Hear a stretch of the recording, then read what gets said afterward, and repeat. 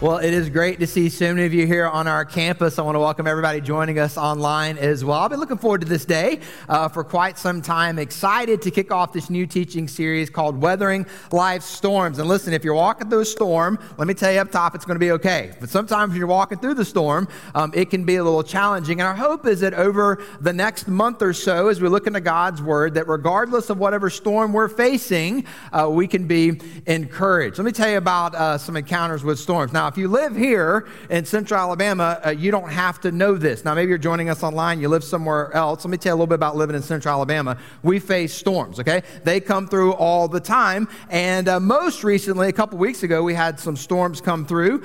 Thankfully, some of our folks here at Vaughn Forest actually went out and did a whole lot of work in the community, and we're super grateful for that. And so we were fortunate here, and we were fortunate in our home, like we didn't get hit in any significant way.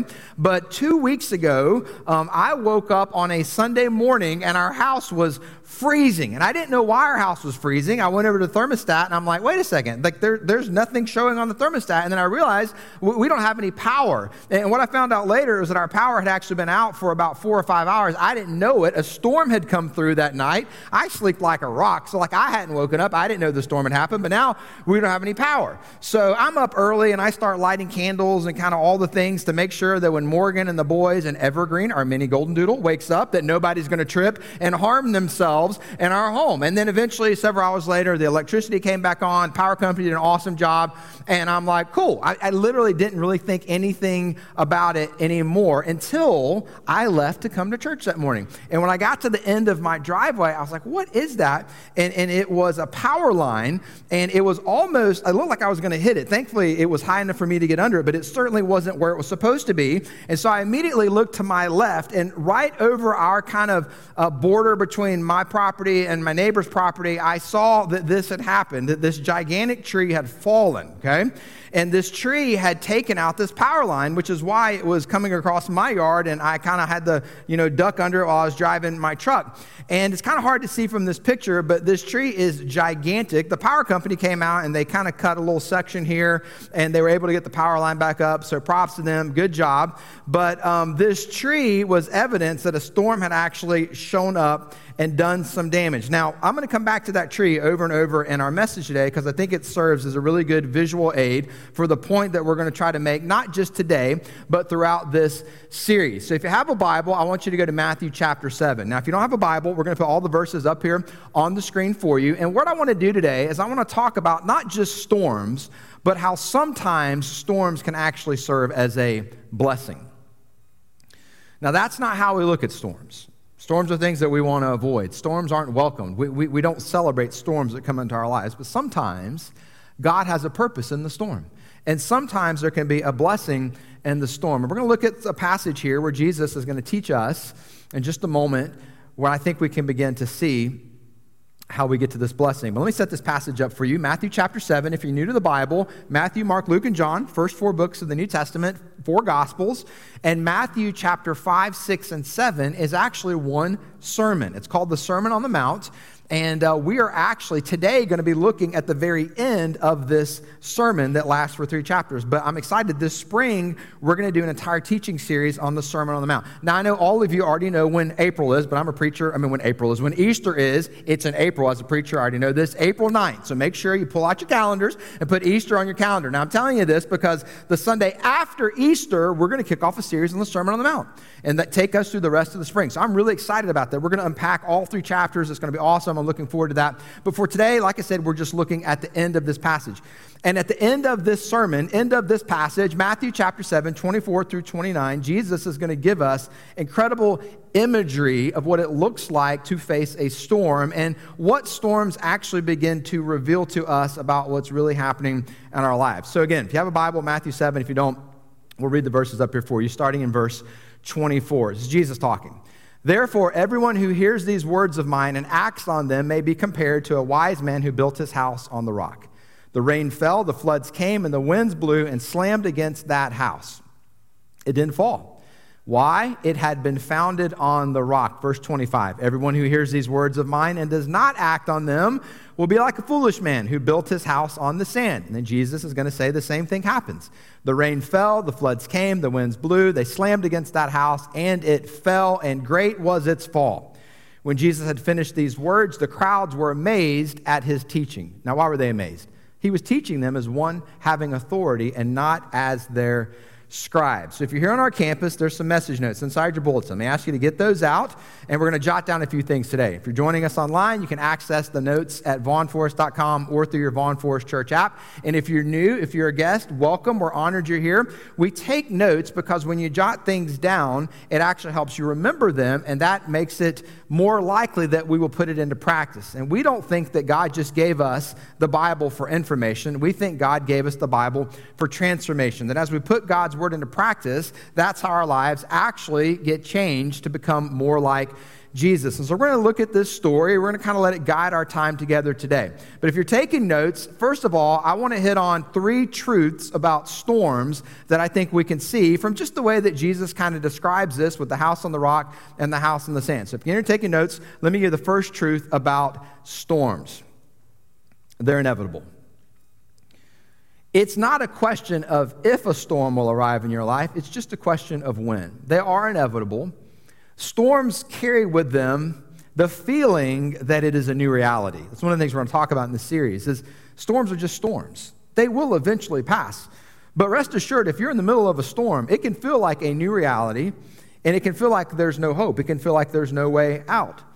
But storms happen for everybody. It's not a question of if, it's not a question of when. And you may be here today and you're walking through a storm.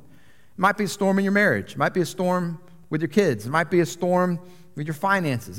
Storms can be in a number of different areas. Maybe things are going really well for you right now. You're like, man, I just see nothing but sunshine. I don't have any storms. Get ready, okay? Eventually, it's going to happen. Storms hit everybody. Here's the second thing about storms we can see from this passage. They're not selective. Now, what do I mean by that? Well, Jesus said that the storm came to someone who was wise, and the storm came to someone who was unwise. 2 houses, same storm, different results. So when storms show up, they don't pick and choose. There's no amount of money you can earn in your life to purchase your way out of bad circumstances, to purchase your way from avoiding life storms. We try to protect our kids as much as we can. Or we have 3 boys, 13, 11, and 7. I wish I could come up with a way to parent my boys where they wouldn't have to face life storms. Can I tell you? It just can't happen.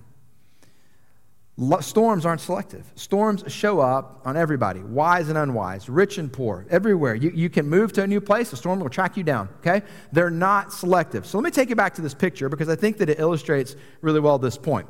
So earlier when I showed you this tree that fell, I don't know if you noticed this, but really the point of this picture isn't just the tree that's laying on the ground, it's also this tree right here that's standing.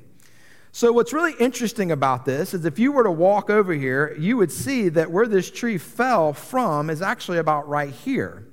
And this tree, when it was standing, was actually about the exact same size as the tree that you see is still standing. So it's really interesting to me that 2 trees that were about the same size, that were literally located on the same piece of property, one of them fell down and the other one is still standing. Why is that? Well, because on the surface, they looked like they were the exact same, but they really weren't. Why? Because there was something that was going on beneath the surface. And so the storm didn't pick and choose which tree it was going to hit. The storm hit both trees. But one of them fell and the other one didn't. Why is that? Well, it's actually the third truth about storms that I think we see from this story is that storms are revealing.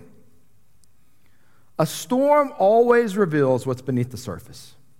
It was true in what we just read. Jesus says, hey, 2 houses. It wasn't until the storm showed up that you could tell that one of them had been built on the firm foundation of the rock. The other one built on a foundation that wasn't firm at all, sand. True for the property next door to my house. 2 trees standing side by side, they look the exact same, but beneath the surface, not the same at all. the storm revealed that one of them had a strong foundation, the other one did not, and that's why it fell. And it's hard to appreciate just how big these trees are and how revealing this storm was. And so I had Henry, my helper, help me out. Henry's my first grader, and I said, Henry, go stand by that tree where the power company cut it, and let's see if we can see how wide this tree really is. And so he went and he stood beside it, and Henry's pretty tall for his age as a first grader, and so he's just standing there and he's put his arms straight out, and so the circumference of this tree is about that high. And if you were to walk over and look at that tree, you would say, there's no way.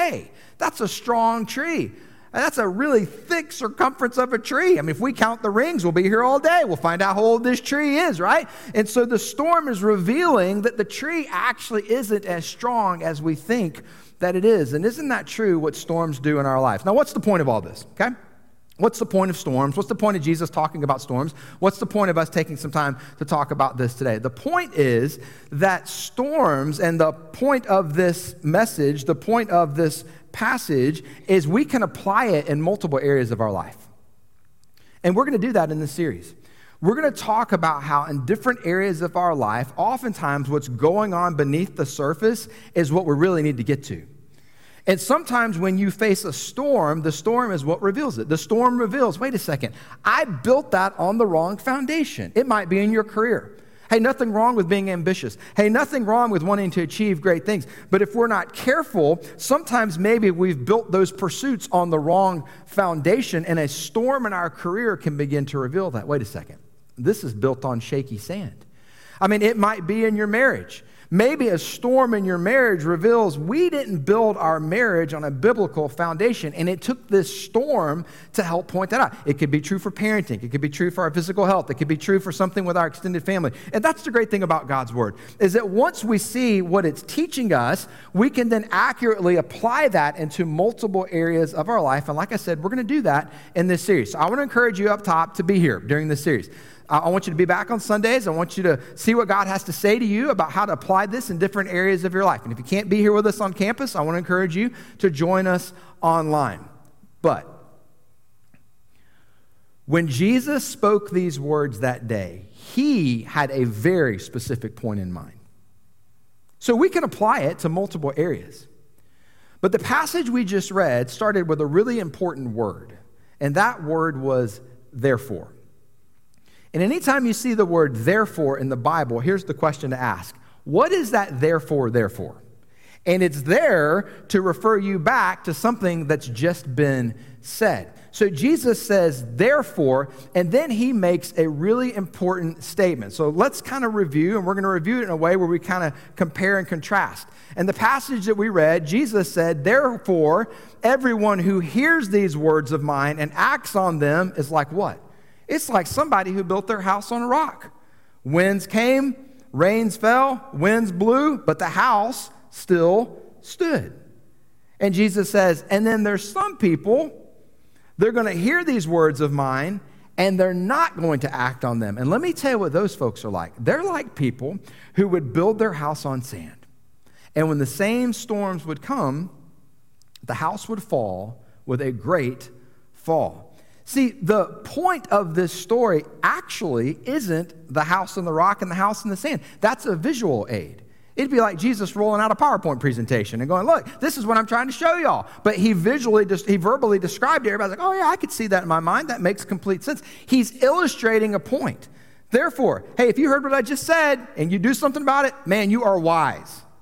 If you heard what I just said and you blow it off, you ignore it, you act like it doesn't apply to you, you are just as foolish as somebody who builds your house on the sand. Which begs the question, what did Jesus just say? In order for us to fully understand the weight and the point that he was making that day, we've got to back it up a few verses. So I started in Matthew chapter 7, verse 24. Let's back it up to verses 21, 22, and 23 to see the point of what Jesus is really saying that day. Starting in verse 21. Jesus says, not everyone who says to me, Lord, Lord, will enter the kingdom of heaven, but he who does the will of my Father who is in heaven will enter. Many will say to me on that day, Lord, Lord, did we not prophesy in your name, and in your name cast out demons, and in your name perform many miracles? And then I will declare to them, I never knew you. Depart from me, you who practice lawlessness. This is a weighty passage. This is a heavy teaching. And when Jesus gave this teaching that day, he wanted to reinforce it with something that we visually would understand. So what's the point? Jesus is saying, hey, if you hear what I just said, not everybody who says, Lord, Lord, is going to spend all of eternity with me. There's going to be some people who thought they knew me, and I'm going to look at them and say, depart from me, I never knew you. Here's what Jesus is saying. If you hear these words and you do something about that, you're really wise.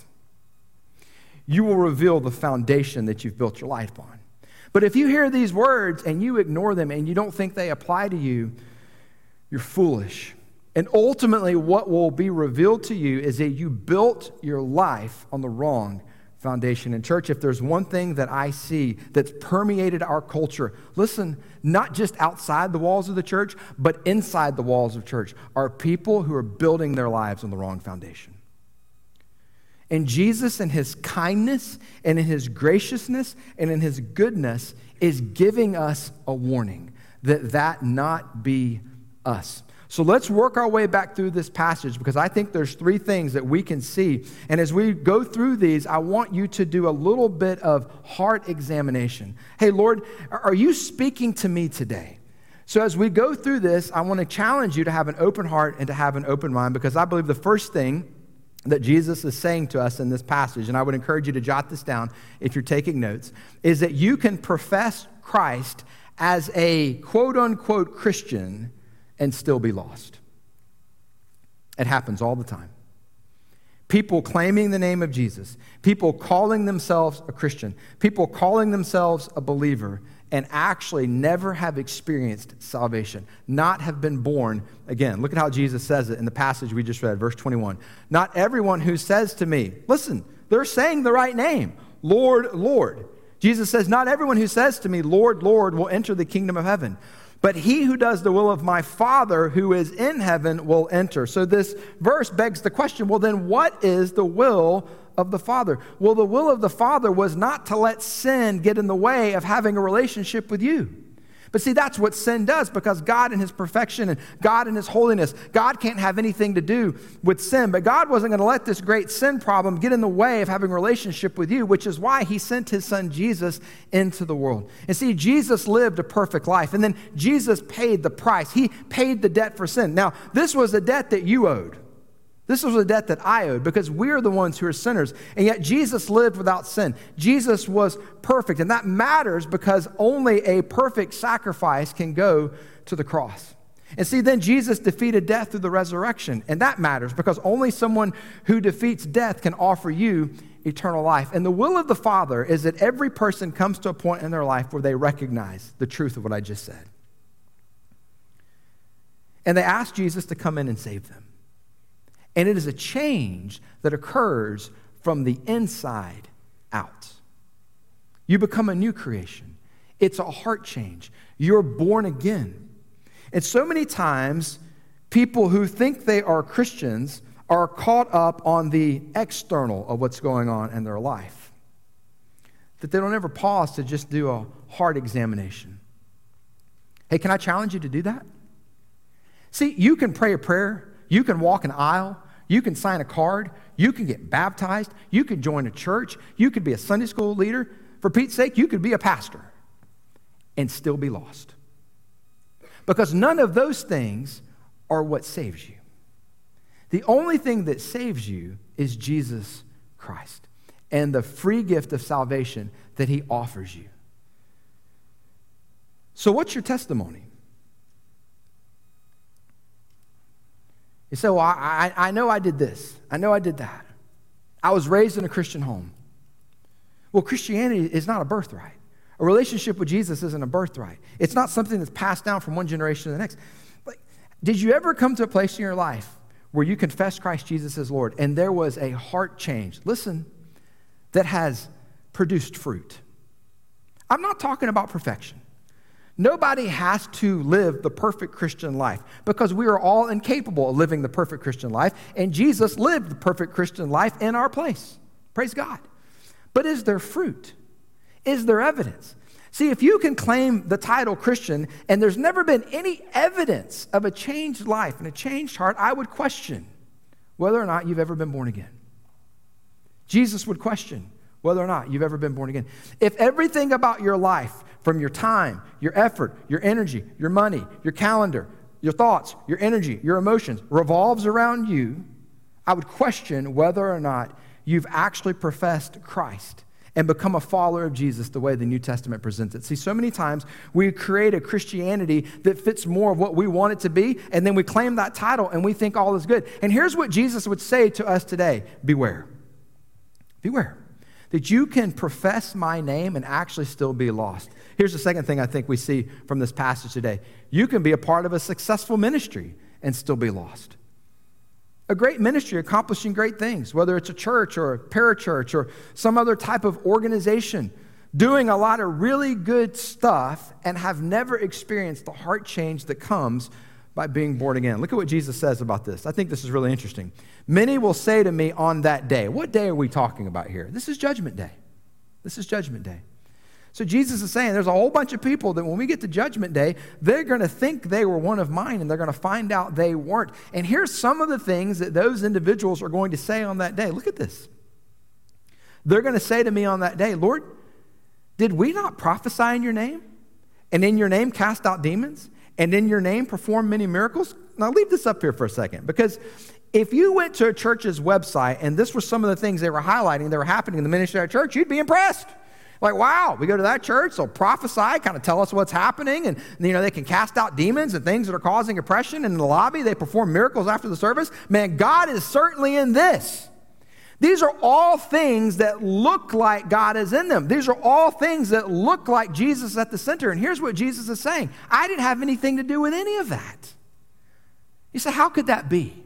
Here's how that can be. It is very easy to use the name of Jesus to advance other agendas, to use the name of Jesus to prop up a platform, to use the name of Jesus to prop up a ministry, to use the name of Jesus to draw attention to something other than Jesus. And what's happening, unfortunately, with the individuals that Jesus is talking about in this passage is they were using the name of Jesus without pursuing the name of Jesus. They're talking about prophesying, but there's no mention of prayer. See, a relationship with Jesus is cultivated over time. It's a growing relationship, just like any relationship in your life. I mean, any good marriage will tell you, any good couple that's in a good marriage will tell you, it's a continual pursuit. It's a continual growing in depth of relationship. It's no different with Jesus. And Jesus says, I want your relationship with me to grow at a heart level. And that happens through prayer. Do you know what prayer is? Prayer is just sharing with Jesus what's on your heart. Just talking with him about it and just taking it to him.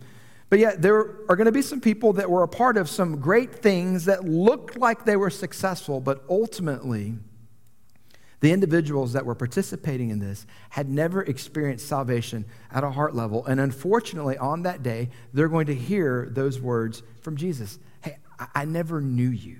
I never knew you as one of my own. So what do we do with this? What's the third thing I want you to jot down today?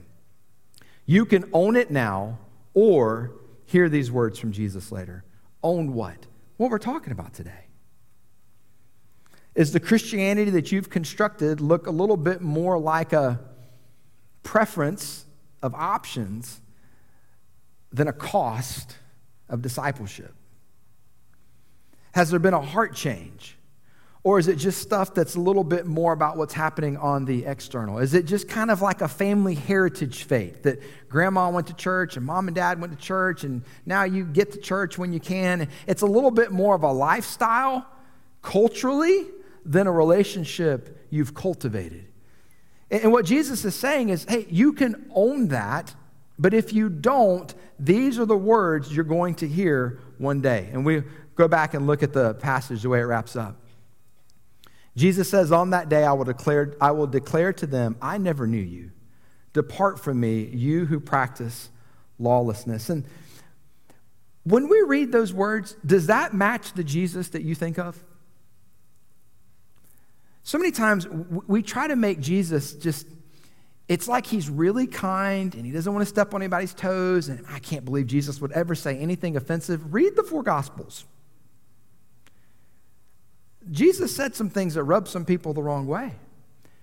Can I tell you right now, I don't think that's the heart behind these words that he communicated that day.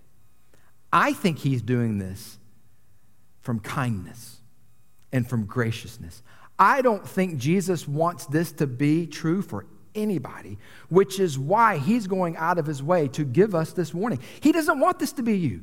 He wants you to know that you've had a heart change. He wants you to know that you've experienced salvation. He wants you to know that you have a relationship with him. He wants you to have the assurance of eternity with him. He doesn't want you to fear death. He doesn't want you to wander through this life without purpose. But he does want to make sure that you come to grips with the fact that, wait a second, this might be me. Maybe he is talking to me. And if he is talking to you today, it's one of the most kind and gracious things he could ever do, which is to give you a heads up.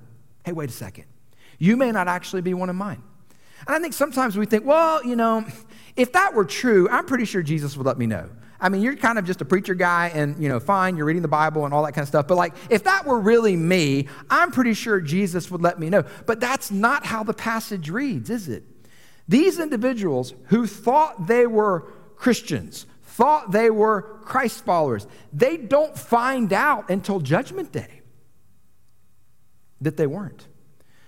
And so if you think Jesus would let you know, can I tell you, he is letting you know.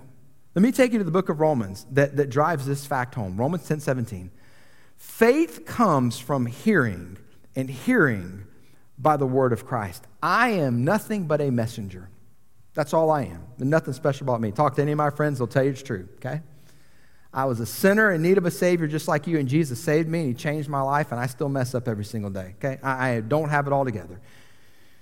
And if you have it all together, please don't join our church. You will ruin it for the rest of us, okay? We are a broken people. But if you think Jesus is going to give you a special word different from his word, you're being fooled. Faith comes from hearing, and hearing by the word of Christ. This is Jesus' way of telling you, hey, listen, you're not one of mine. You sense that conviction of the Holy Spirit. That's kindness. That's the goodness of God pointing out to you your need for a Savior, which is why we can say with confidence that sometimes there's the blessing of the storm in our life. See, the storm you're walking through right now that you think is the worst thing that's ever happened, it might be the greatest thing that's ever happened to you. Because do you know what it's revealing? You've built your life on the wrong foundation. It took a storm on my neighbor's property to show that one of those trees had a bad foundation. I drive by those two trees every day. I'd have never known until the storm came. And then it showed what was really going on beneath the surface. Some of you are walking through a storm right now. You're doing everything you can to get out of it and to avoid it and to numb it. And it is God ordained in your life. That God's sovereign hand has brought this into your life to reveal to you, you have built your life on the wrong foundation. And Jesus does not want to look at you one day and say, depart from me. He wants to look at you and say, well done, my good and faithful servant. Enter into eternity with me. Hey, would you bow your head with me this morning on our campus?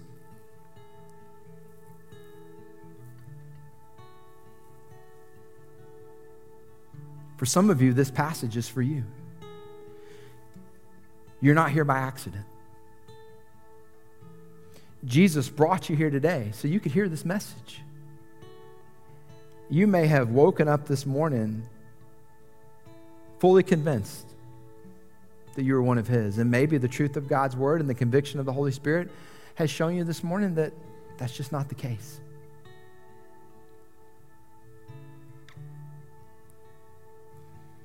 Maybe that's difficult because the people closest to you in your life, they think you're a Christ follower. And it takes humility to say, hey, beneath the surface of my life, it's not what it appears to be. I've built it on the wrong foundation. Hey, if that's you this morning, It is not the words you say, it's the condition of your heart. I hope you've heard that today. But just the best way you know how, from your heart, right where you're seated, could you just say to Jesus, Jesus, I need you. I've built my life on sand. I'm a sinner. But I believe that you went to the cross for my sin.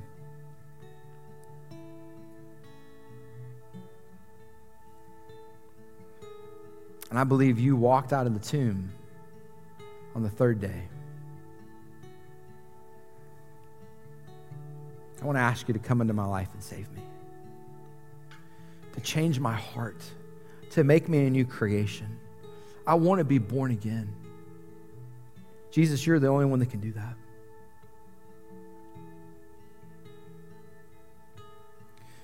I want to build my life on you.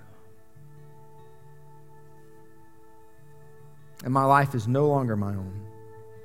As long as you keep me here on this earth, Lord, I'm going to live my life for you. Hey, if that's you, we pulled the lights down. Matt and I are the only two out here. I just want to pray for you this week as your pastor. So no one else is looking around except for me and Matt.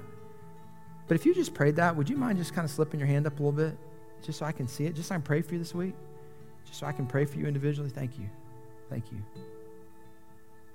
Thank you. Thank you.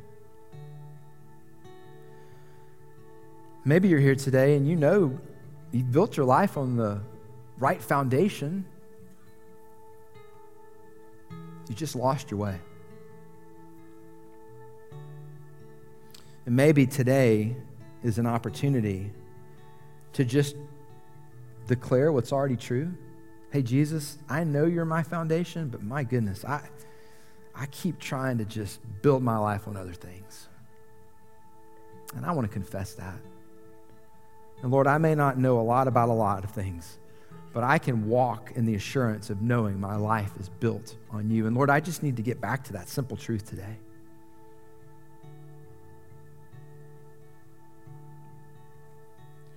And so, Jesus, as we come to you now, that is our declaration. Lord, we want our lives to be built on the foundation of you. Lord, there are so many things that compete for our heart's affection. They compete for our energy. They compete for our time. And Lord, it's just easy to get off track and begin to wonder then why we face despondency and why we feel the way that we feel. And Lord, when we just begin to examine what's going on beneath the surface of our lives, the answer becomes very true.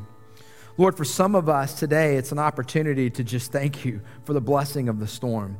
That we were kind of just rolling along and things were going well, and all of a sudden a storm popped up, and up until right now, all we've seen is that as a negative thing. But God, we bless your name and we thank you now for the storm, because what it has revealed is what was really going on in our heart all along.